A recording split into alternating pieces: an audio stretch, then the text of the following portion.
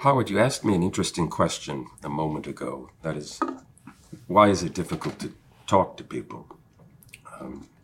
Because I was explaining how I took up diving in order to, find an activity that I can do with my wife for the rest of our lives. The nice thing about diving is you don't have to talk to the person. You're underwater looking at beautiful things and sharing, and there's a kind of oneness in that. But I'd like to return to that question in the following way, and maybe I'll draw upon the Phaedrus. The opening of that dialogue is very famous. Socrates says to his friend, Phaedrus, where are you coming from and where are you going? And that seems to me like a good opening question for anyone, even a stranger, to get a conversation going. So where are you coming from? What brought you to the college? And where are you going? Well, on the question of why it's difficult to talk to someone, since we were talking about Henry IV, Part 1, Yep. right? Because Hal says at one point, now I've learned to talk to everyone in his own language. Right, and so I think the real question is, how do you get out of your own language into another's to be able to talk to him? Because, it seems to me increasingly in the work I do, both here at the college and out in the world, the fundamental skill that's necessary is listening. And you can't talk to anyone. What I saw so frequently, both with me and my colleagues and students here. It's strange being in this room. I think I've spent 40 years of my life in this room. This is where we do our senior orals. Right, I know. Yeah, when I was a senior, just to shift off, I had my senior oral in the old room 24, and In McDowell. in McDowell, yeah, and The famous 24. the famous room 24, right? And it's interesting that listening is it's so easy to superimpose. Turn what you hear into a corollary of yourself. And so somehow you think you're talking to another person, but you end up talking to yourself. And very frequently, I think Socrates is accused of talking to himself. Right? That by Thrasymachus, by people who were resistant. Well, you said to me a moment ago, you think Socrates does not listen well. No, I think he's a terrible listener. Really? Yeah, I don't think he's very open. I mean, Plato must have been an extraordinary listener to catch the nuances. Where do you think that comes across best in the dialogues? Are any moments jump out at you where you say, there's a failure of Socrates to really listen to this person? Well, I think that when Meno, exasperated, says he's a torpedo fish, or when Callicles says, you're tricking us. You're not being straight. You shift from one to the other. And so certainly here at the college, the temptation has been to do a more dramatized interpretation of the sequence through a dialogue. And that always troubled me, I think. I like Klein a great deal, but I think that the sort of dramatization sort of lets Socrates off scot-free. The work I do outside the college, of course, is very much on what's involved in a discussion. And I wrote a piece recently that I don't think I will publish in the form that it's in. It's called Beyond Socratic Seminar. And it's subtitled Socratic Seminar, an Oxymoron on the Loose. Interesting. Yeah, in other words, why Socrates becomes the image of something called a discussion or listening to another. It's always, whereas I would think Hal is a better image. In order for him to be a king, you really need, in this world, I mean, in a post-Richard II world, where you have a sort of divine justification, or imagine you do, where you have to sort of reconstruct the sense of legitimacy, that you really need to be attentive to really listening to where other people are. Yeah. Hal has a mentor, though, in Falstaff. Oh, you think he does? Yes, I think so. I mean, do you need that? I mean, do you need someone to get you into that world? Someone that I'm not sure. You can be a friend with, and then that opens the doors to everything. Well, maybe temporarily. I I mean, when Falstaff comes in, I'm sorry to shift this off from the Fuges onto Henry, Well, we'll because get you're an back to actor. that. You know, No, I have a you do great like interest in right? Hal, and Yeah. more so in Falstaff. But when Falstaff, when they first see or exchange with one another, and what is it? Falstaff asks Hal, "What time of day is it?" And Hal responds, "What do you have to do with time of day?" And then Falstaff goes into how he is, a minion of the moon, a counterfeiter, essentially. The moon being the goddess of counterfeiters, right? And then at the end, that whole Hotspur scene about counterfeiting, and you sort of wonder, is counterfeiting important To listening? to listening? Yeah, yeah. And I'm wondering, I'm not sure. Maybe at some point he had to learn something from Falstaff, but what it is, I'm not sure. Perhaps it is that to be an actor, Or to improvise. yeah, possibly. I mean, yeah. one thing that they teach you when you're trying to be an actor is how to listen. Right. Because it's easy not to, because you have a script. So you memorize your lines, and then you're on, you know what you're supposed to say, when you're supposed to say it. And I wonder if that has something to do with the problem you're talking about. I think it does. I mean, what the difference is between hearing. People lead scripted lives. That's right. To really listen to someone who can surprise you at any time with something unexpected. Maybe that's. Well, I think that's the listening problem. is. Yeah, I think that's the problem that you find brought a lot of people to the college. I think that dissatisfaction with the kind of education that they had. Scripted. Well, they're past it, and they're there as listener. And where there's always someone who's the authority of and sort of the judge of legitimacy. And so do you have a voice? And so the question of voice, I think, and that's the question. I think that's always the case in Socrates: is he speaking for another? You mean for Plato or No, for Socrates. Is he putting words into another person's mouth? Well, it seems to me that to get back to Hal for a moment, that Hal has this ability to make people forget that he's, the next king. Yeah. That he's just one of them. He can play that part very well. Right, and it's a part that he learns. I mean, except when again he has to speak, it's the problem. You have three sort of views of language with Glendower, Hotspur, and Hal. And they're very, very different. And Hotspur, in some sense, is almost he is the son of Henry IV. I mean, he's a complete nominalist who feels he can bring the world into existence through language. He can change the course of the river. There's nothing natural, right? And Glendower, of course, is so embedded with the spirits that he's a kind of Richard II, but writ large, writ for the whole world. And Hal's got to sort of work in between those two. I guess. Yeah, I wanted to ask you in a moment more about that river, but so do you think, again, with Hal in mind or with Socrates in mind, that to listen well requires somehow giving up who you are in order to be the other? No, I think you have to become incredibly aware of who you are, right? Because you have to block yourself from imposing yourself on another when you imagine that you're not. That's what happens so much in our classes, of course. And there's always that danger. I mean, one of the is that if the tutor is going to be the tutor and not professorial and open the floor to students as peers in many ways, then I think that the tutor must be very, very careful to be able to judge when people are or are not listening to one another, when they're simply listening to themselves. Yeah. How did you learn how to do that? To listen, I'm not. I'm a terrible listener. I'm really terrible listener. And I know some of the programs, I'm not as bad as some of the people I've met.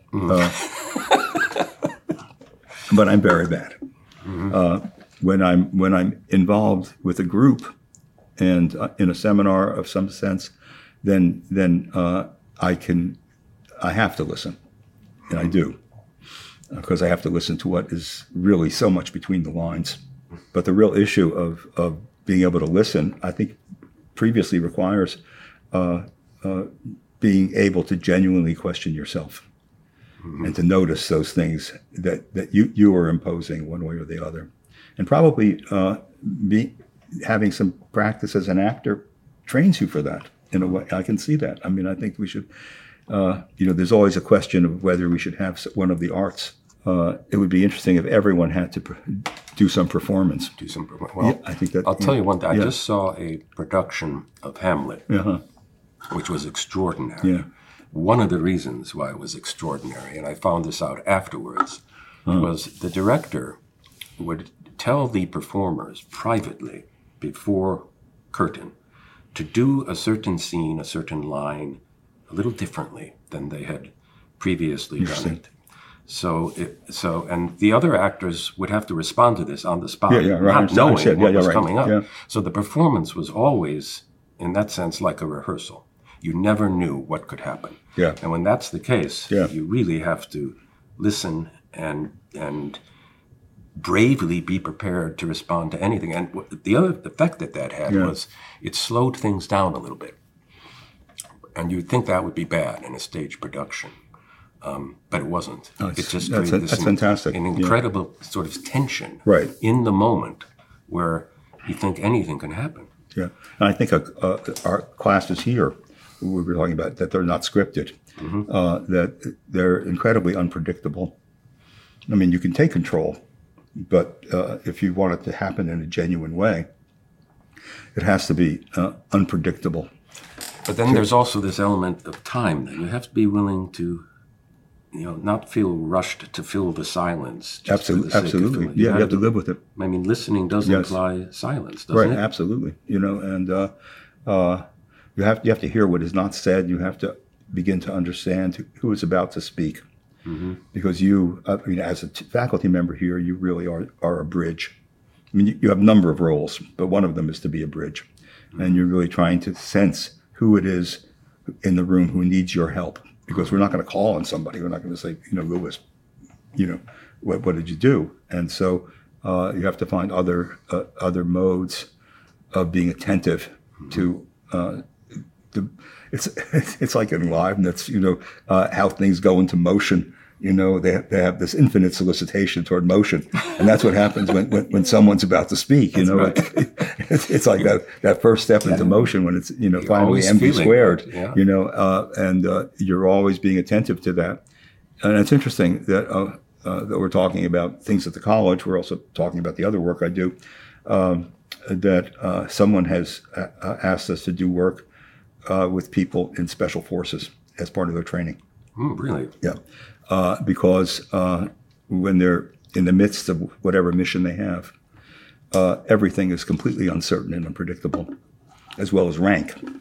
And so everybody has to respond to take on leadership and know when you should do that.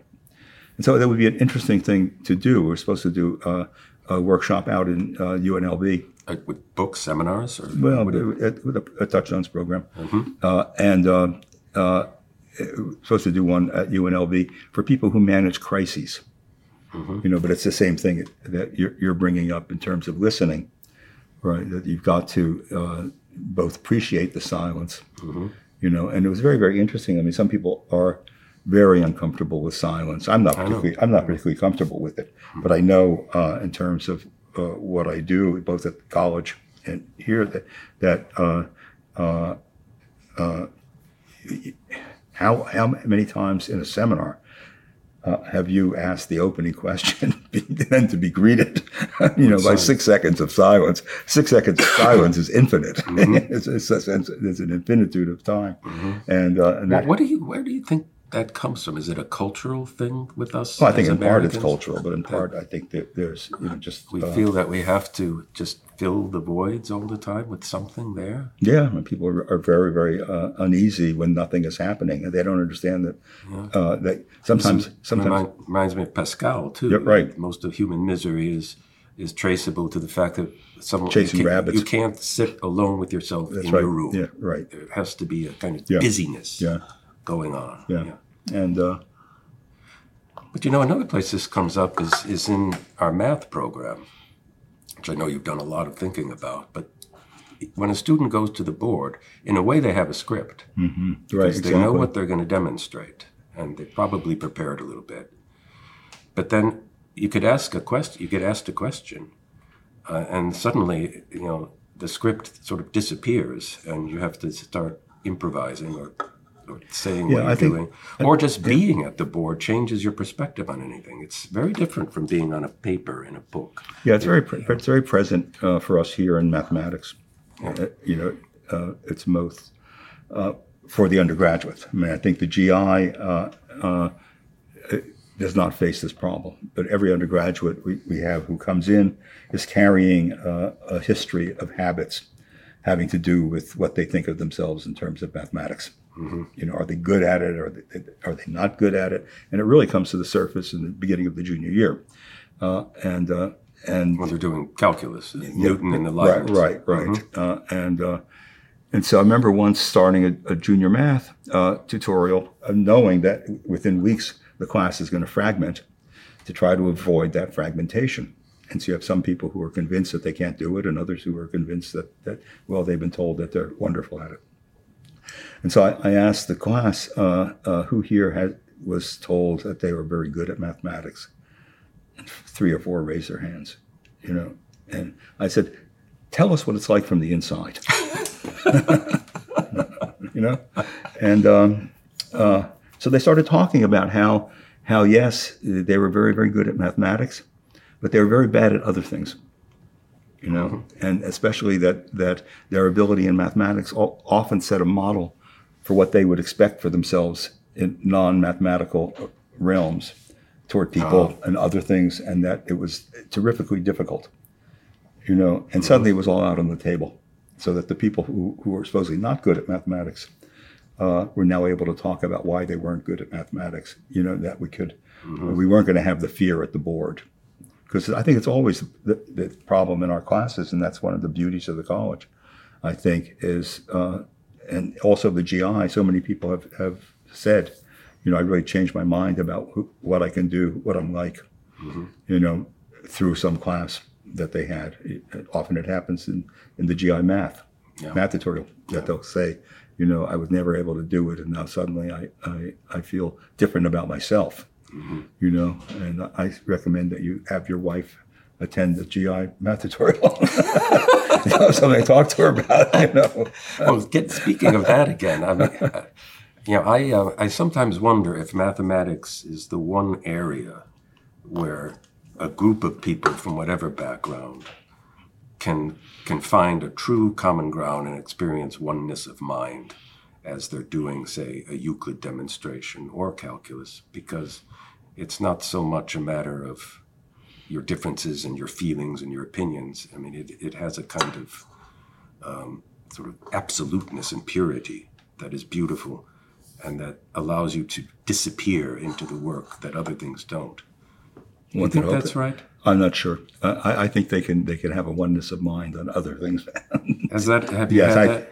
Yes, I mean, I don't think happen? And I don't think it. I wouldn't push the mathematics too much. I mean, I think that there's a sense of what you're saying, a kind of atemporal dimension to the mathematics, and I think that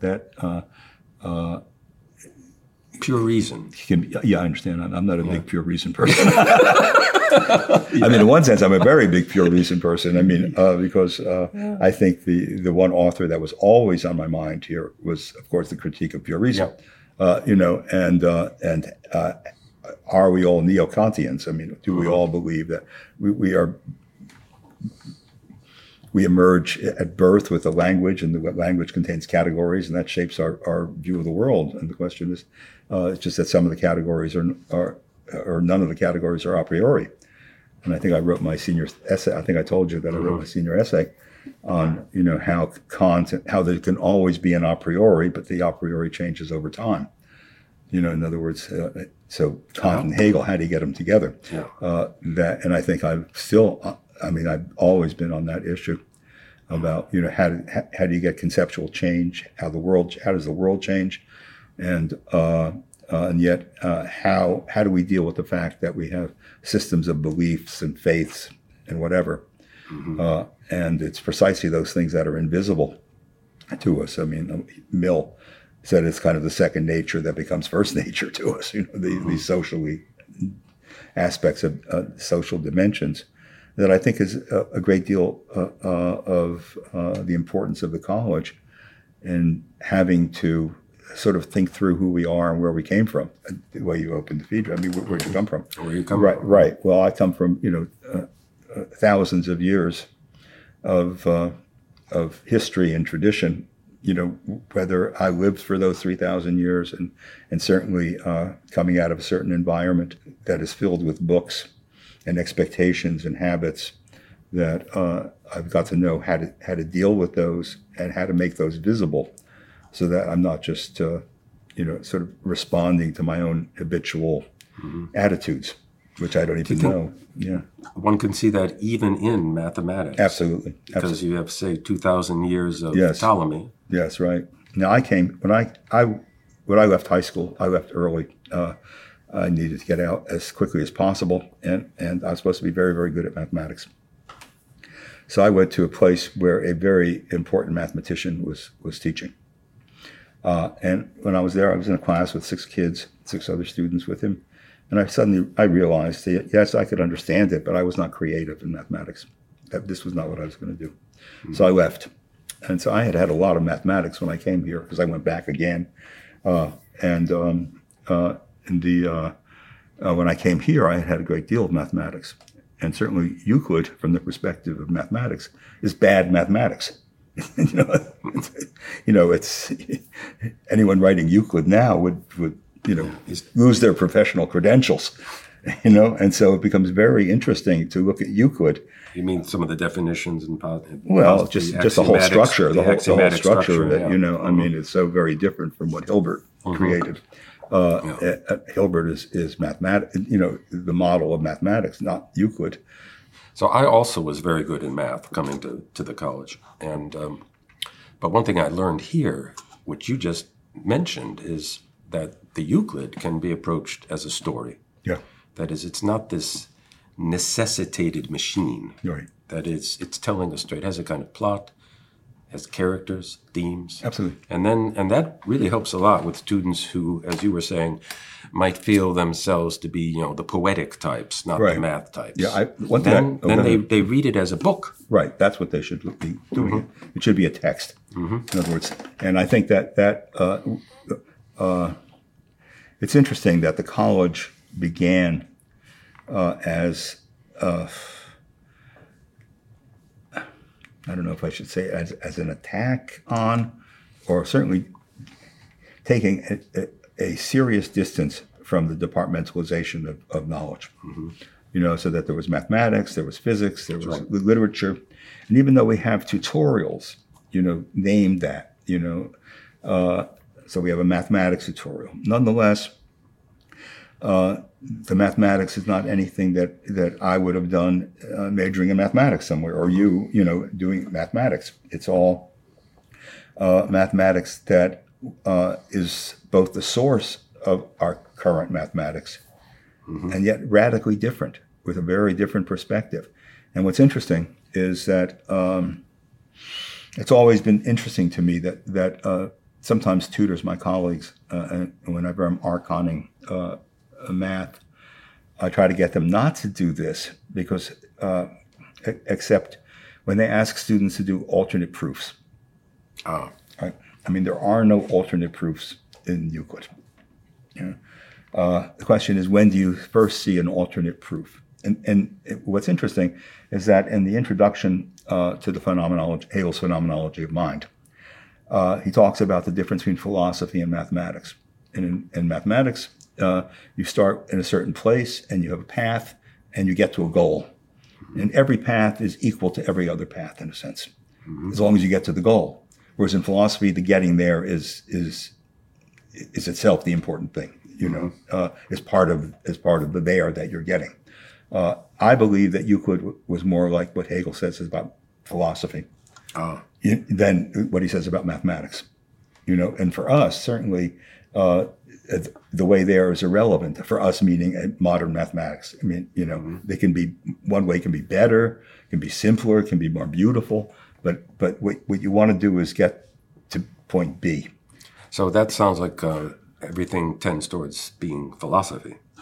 Whereas I would have said everything tends towards being like literature, a story. Well, I think that's true because it's almost including like Hegel. Yeah, then I think that if you look at a Euclidean proof, each proof is like a poem. Mm-hmm. You know, in other words, there's no substitutability on propositions, even though they have these little brackets in the margins. You know, mm-hmm. Which is probably something Theon of Alexandria did. You know, in other words, what the reference was. But the way there and what you see when you're there are connected. And I think for Hegel, that's the case, that it should be read more the way we read a poem, that the pieces are inseparable. And wow.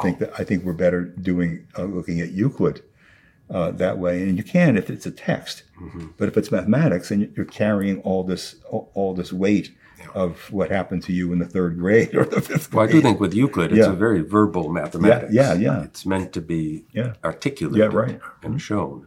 And I found, by the way, in reading Hegel for the first time here at the college, that it helped me immensely to read it aloud. Oh, yeah. That's interesting. Because, and to force myself to go through it at a reasonable pace, not stopping at every word and sentence to figure it out, but just to be swept along with it and get a sense of its power as speech, where things are being created sort of spontaneously, finding words for something. No, I think that's right. I think and I know that in early lecture I gave here, which was on Augustine's Confessions, that I did 3 readings of Augustine's Confessions. One as it would be read by Virgil, one by Dante, and one by Hegel. You know, in other words, how would they look at the interrelation, of the pieces in Augustine's Confessions? And it was the difference between a work that is great and a work that is my favorite. And I tried to establish a category of something that haunts you. That there was a hauntingness about certain works because of the tension between you and it. It's that one that haunts you? Yeah. So I was trying to say that it's almost in every text we read here, that hauntingness of a sort of great distance between you and it comes into play. You know, we could say, well, that's that makes it both exciting, but also gives you an opportunity to look at yourself in a way that you could never look at without them. Distance, you mean you're sensing something great, but you're at a distance. You're at a great distance. It's important, but it's absurd. I think. We have a colleague here, I won't say who, but who says that he, in a way, fears teaching that text because every time he does, he finds himself wanting Augustine's Confessions. Finds himself getting converted. And he's an atheist, so he doesn't want to be converted. But it has that kind of power. But I guess what you're saying, you sense the power, but not the conversion. No, I don't think he was going to convert me. No. Though I named my son after him. My son is named Austin, which is Augustine's name in the Middle Ages. That was the one thing I and his mom agreed about. We both felt Augustine was an incomparable something, whatever. So are you an atheist then? Am I? I have no idea. I'm beginning to believe that there's a divinity that shapes our ends. Okay.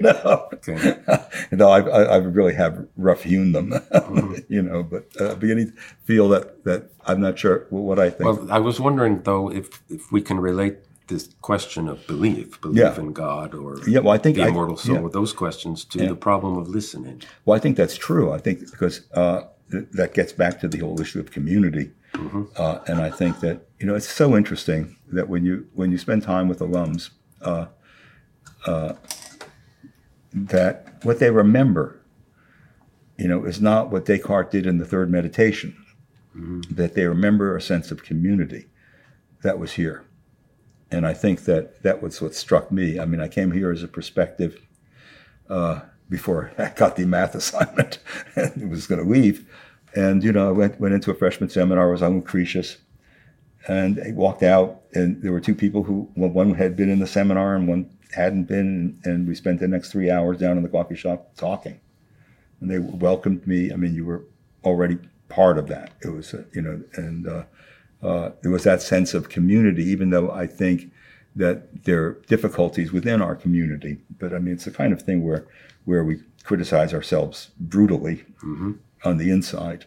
I was reading a piece by called Autobiography of an Ex-Colored Man by James Weldon Johnson, and he's talking about how in the South they criticize themselves brutally to one another, but they'll defend themselves in the South until death to outsiders. And I think that is very much the case of the college. That So what's the bottom line principle of that community? To say for a community of believers, it would be certain core beliefs. Yeah, I don't think we're a cult. But I think there's that sense in which there are those moments that we all. Well, in one sense, I came back as a tutor here because of work I was doing. In a sense, I mean, I often thought that the college was something that I could help take further. And that was important because it was important for me as a student. But I really came back here because I could not teach in a department because of the work I was doing. I needed to be in a place where no one owned text so that I could read or work on whatever I wanted to do. So there was that sense that there was no proprietary sense, that I could or could not write about something here. But there was also the sense, I think, that, I think it's wonderful that we are Mr. or Miss, that we're all on a uniform salary scale.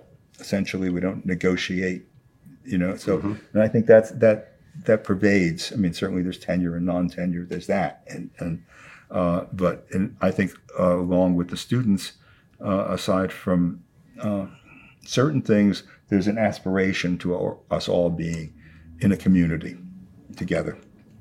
And would you add to that then from our motto, learning to be free? That's the principle.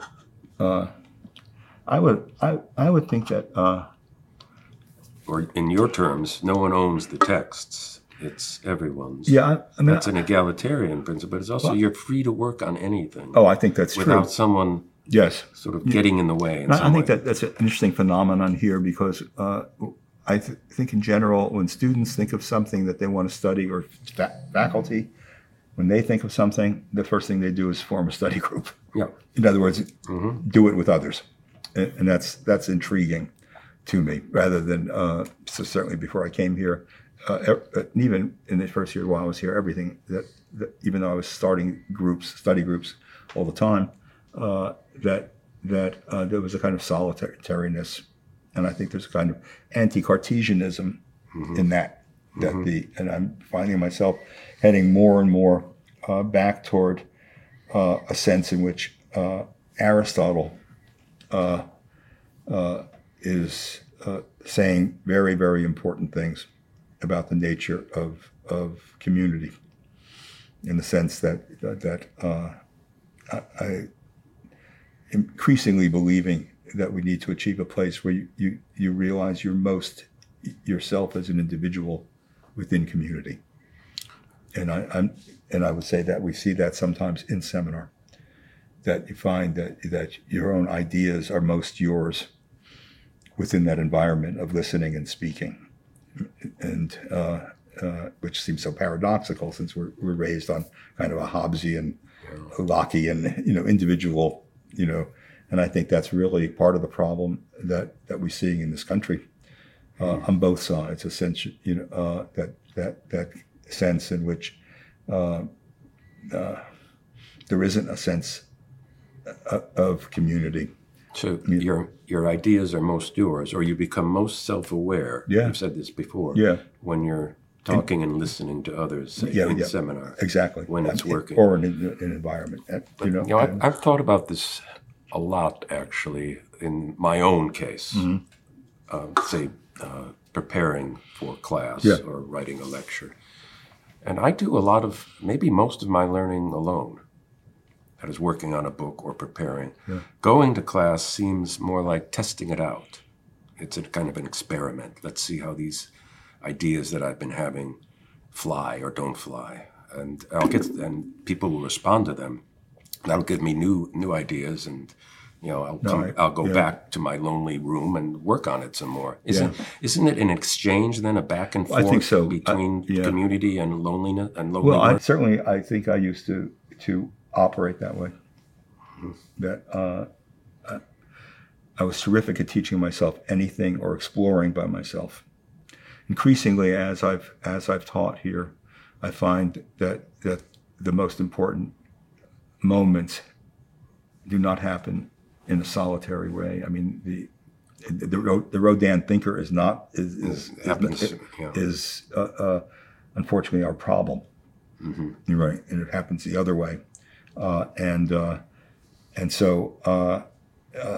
but I still think the issue of how am I most myself within community is the thing that needs to be explored more here. And this is a good place, a rare place to be able to do that. Another challenge to that idea, though I do appreciate certainly the power of it when it works well in seminar and tutorial. But in addition to doing a lot of satisfying work alone, there are things that make oneself that might be incommunicable, that you just don't want to talk about or share, or don't lend themselves to words, and hence maybe music or a visual or acting or some other medium might be appropriate. But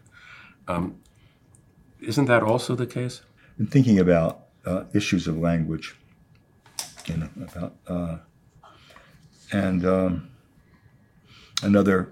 another thing with getting back to Augustine, because I think he has this sense. I mean, extraordinary intelligence is what we can see. That he's the whole composition of the Confessions is so remarkable. Though, of course, we don't assign the two most important books, 12 and 13, right? Payoff. Right. We break it off where he's trying to figure out what use is philosophy in terms of faith. Yeah. But the whole idea of listening and speaking charitably, reading charitably, which happens on that first line of Genesis, right? In those final books, we keep away from our students. It's a big mistake. I mean, we shouldn't do that, but it's fine. There's enough there already. But I think that what you're saying sounds like there's some difficulty in the words as opposed to the speaker. And certainly starting with Bacon, and before that also, it's the instrument language that needs to be improved, corrected, whatever. Either by retrieving, the Adamic language or by creating new languages. But before that, it was really the problem with the speaker. Yeah. Right. It's the willfulness and I think that's what's at issue in listening. I think that's what we're trying to do in our language tutorials, get students to be aware of language and what it can do at its best because of the models that we give them. And it'll take them, I think, often much further than they thought they can go in becoming self-aware and communicating who they are. But I guess the other thing I was having in mind, though, is if people... Well, let me put it this way. So you've thought a lot about the dynamics of seminar and of power relationships that are a part of whether seminar works well or doesn't work well. Gender relationships, race relationships, given your work not only here, but in the prisons through Touchstones. So how does one take all of that into account, and so that people who are different from each other, experience of real community? Well, I think that we need to become more aware of our own limitations. I remember I was talking about the Harvard Club and whenever I walked out of the Harvard Club, I would feel a sense of failure. And because these were highly able people whose listening skills were nil, and their ability to question themselves was non-existent. And I remember going into the prison on a Tuesday, because I was still doing Monday and Thursday seminars. I'd be up at the Harvard Club on Sunday. Tuesday, I'd be in prison. And once I came in, and the men, this was at the prison that no longer exists. It's the Maryland House of Corrections, which was a medium maximum security. And you were doing seminars in there, right? Well, I was doing, I don't like that word too much. But yeah, I was doing touchstones. Okay. And so I came in, and which touchstones is much more focused on process, because it's like the precondition. Because you don't want to have a seminar where 20% of the people are active and 20% of the people are terrified. Mm-hmm. I mean, that's what really bothered me, and it bothered Nick also, because I figured, here we had, if anywhere you were going to, we've gone all over the world and seen things, this type of environment. And certainly when I was running Aspen, same thing. I'd see the same thing here in Africa and China. It didn't matter where it was happening. You'd have 20% who were very, very active, and in our seminars that happens too. A little bit better in the GI, actually, than with undergraduates. But in undergraduates, it's and I think that I think Nick and I both felt, hey, we know how to do this. Why is it that this is still happening? Because everyone who comes here has made a really incredible decision about wanting to be here. You don't, as I said, when we were meeting, you don't get off the bus and just find yourself at St. John's. You make a life-changing decision to, and one respects all one's colleagues and all the students for having done that. And yet, so even though we want this to happen, why is it so rare? I mean, sometimes it does happen, and the question is, why is it so rare?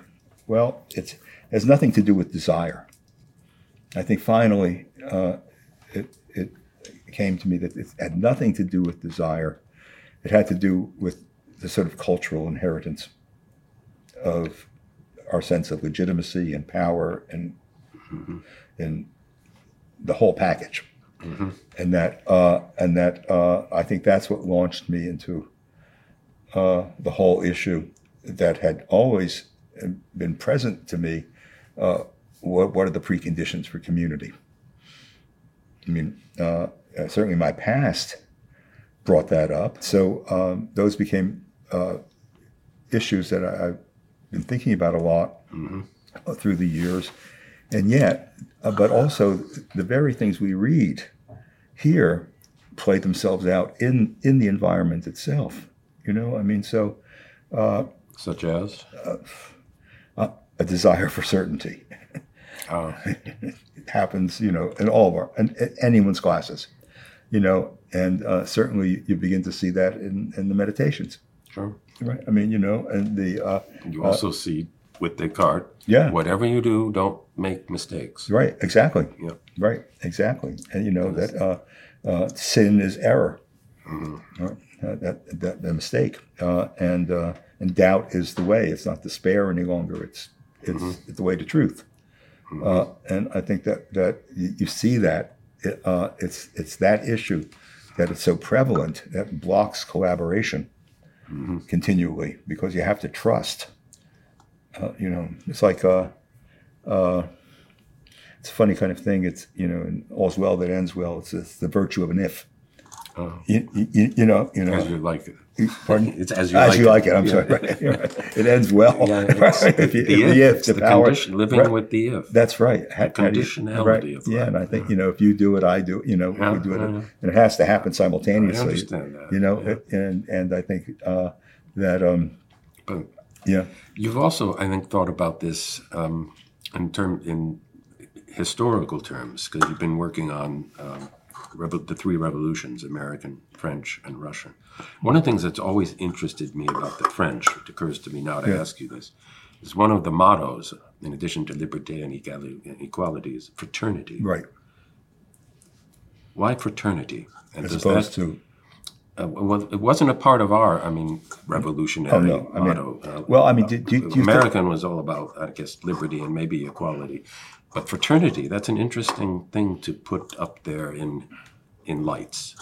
Yeah, I think that's true. Even though the year after the Declaration of Rights of Man as Citizen, was published, a Declaration of the Rights of Woman as Citizen, right? And she was guillotined the year after. So, right. Well, it might not have worked, but they had an ideal there of some kind of Oh no, I mean, large scale community. oh, absolutely, brotherhood. yeah. But I think they're really exploring the nature of rights, and the constitution of a person. And I think, so I mean, I was looking at this. I did the three revolutions thing. This was something I did up at the Harvard Club, and also in New York and in Washington, in sort of 10 meetings.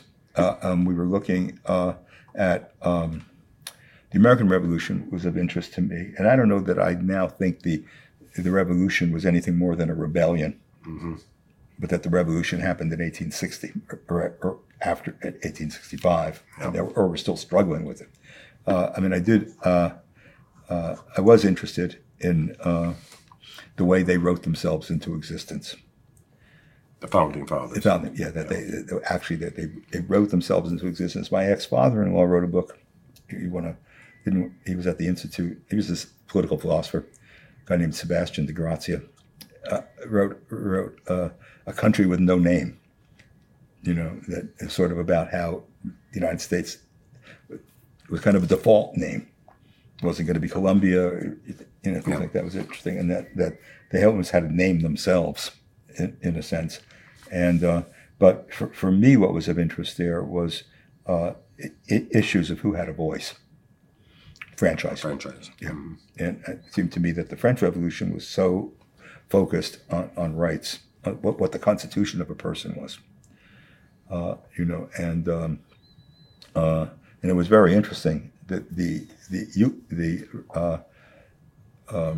eulogy I sent you today, the obituary that I wrote on Brother Robert, ends with Brother Robert at the age of 92 standing at my house over on Hanover Street, because I used to live there, leading everyone on this 92nd birthday party and singing the French national anthem. Marseillaise.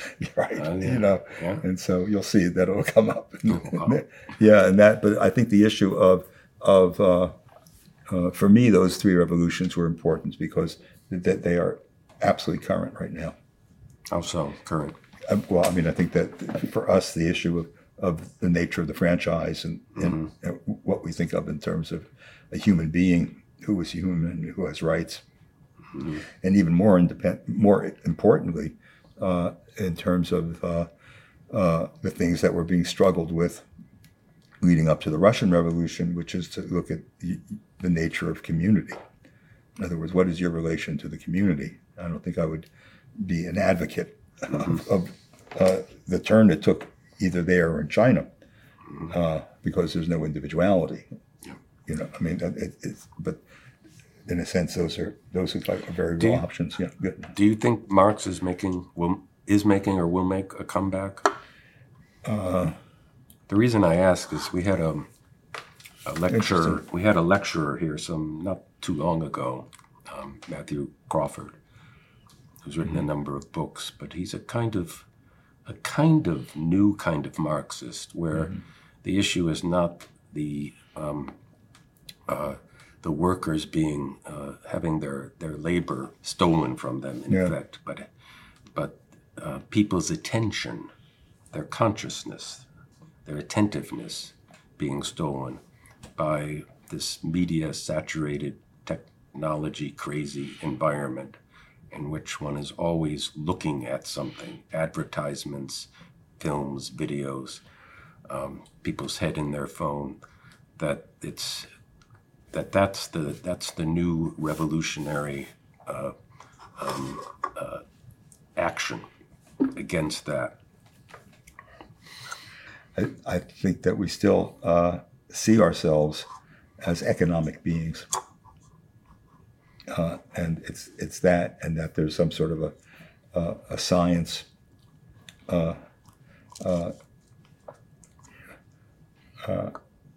All Marxist type things are too entrapped in science, it seems to me, into a certain misunderstanding of the nature of science. Mm-hmm. And I think more importantly, I think that's what's at issue: science and technology, and as opposed to anything that Marx touches on. I think that, and I think all Marxist revisions essentially are looking toward some sort of a science of something, and I think we really need to begin thinking through who are we? I mean, what are we to be? If where are we going? That's the other half of the question. And I think that it. Where do you think we are going? I think we'd like to go into the present. That's where I think we'd like to go. I mean, I think we have to stop going into some fantasy that displaces us and begin to really look at where we are and what's needed. And right now, I'm not. I think that's why I think that it's got to be through education, but it would take a generation or two. Mm-hmm. to take those steps, and so I'm not hopeful at the moment about where we're going. I think that in terms of our politics, I see very little difference. You said a moment ago that two sides in our political system are not listening to each other. Well, I think they're incapable of anything. I mean, I don't think. It was interesting. I ran a seminar a year after Katrina. When was Katrina? 2004, 2005. Yeah. There was a program that was thinking, how can we get the two sides to work together when it still seemed feasible? And so 20 people were in a group, and they couldn't be governors or senators, but they could be members of the House or they could be lieutenant governors. In other words, the future leaders of the two parties would form a group of 20 people, and they would spend 2 years together in sort of discussions and traveling to the Middle East and traveling to China. And I had them in their second meeting, which was supposed to happen in Aspen. But people who were in the group said, no one is going to believe we're really doing any work if we go to Aspen. I can't do that. This is now 2005 or 6. And so this is a year after Katrina, which is the point of this. And so it was suggested that we do it in New Orleans. Okay. Right? Yeah. And the place was simply still flooded. And so I had a lot of people, Gabby Giffords, Mark Kelly's wife, who was shot, and now Mark Kelly, the senator, were in the group, and so 10 or 11 Democrats, Republicans. And I think what they had in common that they really were worried about and they could talk about is how are they going to raise enough money for their primaries? That's all? Yeah, in a sense. Mm-hmm. That was pretty disheartening. Yeah. And that went on, and I don't think it ever gotten any better in that, and so if you... well, this comes up even in Tocqueville, I think. Yeah, absolutely. The worry that one has when there's constant rotation in office, that's what they're thinking about. Right. How do you stay in? How do you... Right. And we're seeing it. How do you, really care for the common good when you have to care for your immediate good?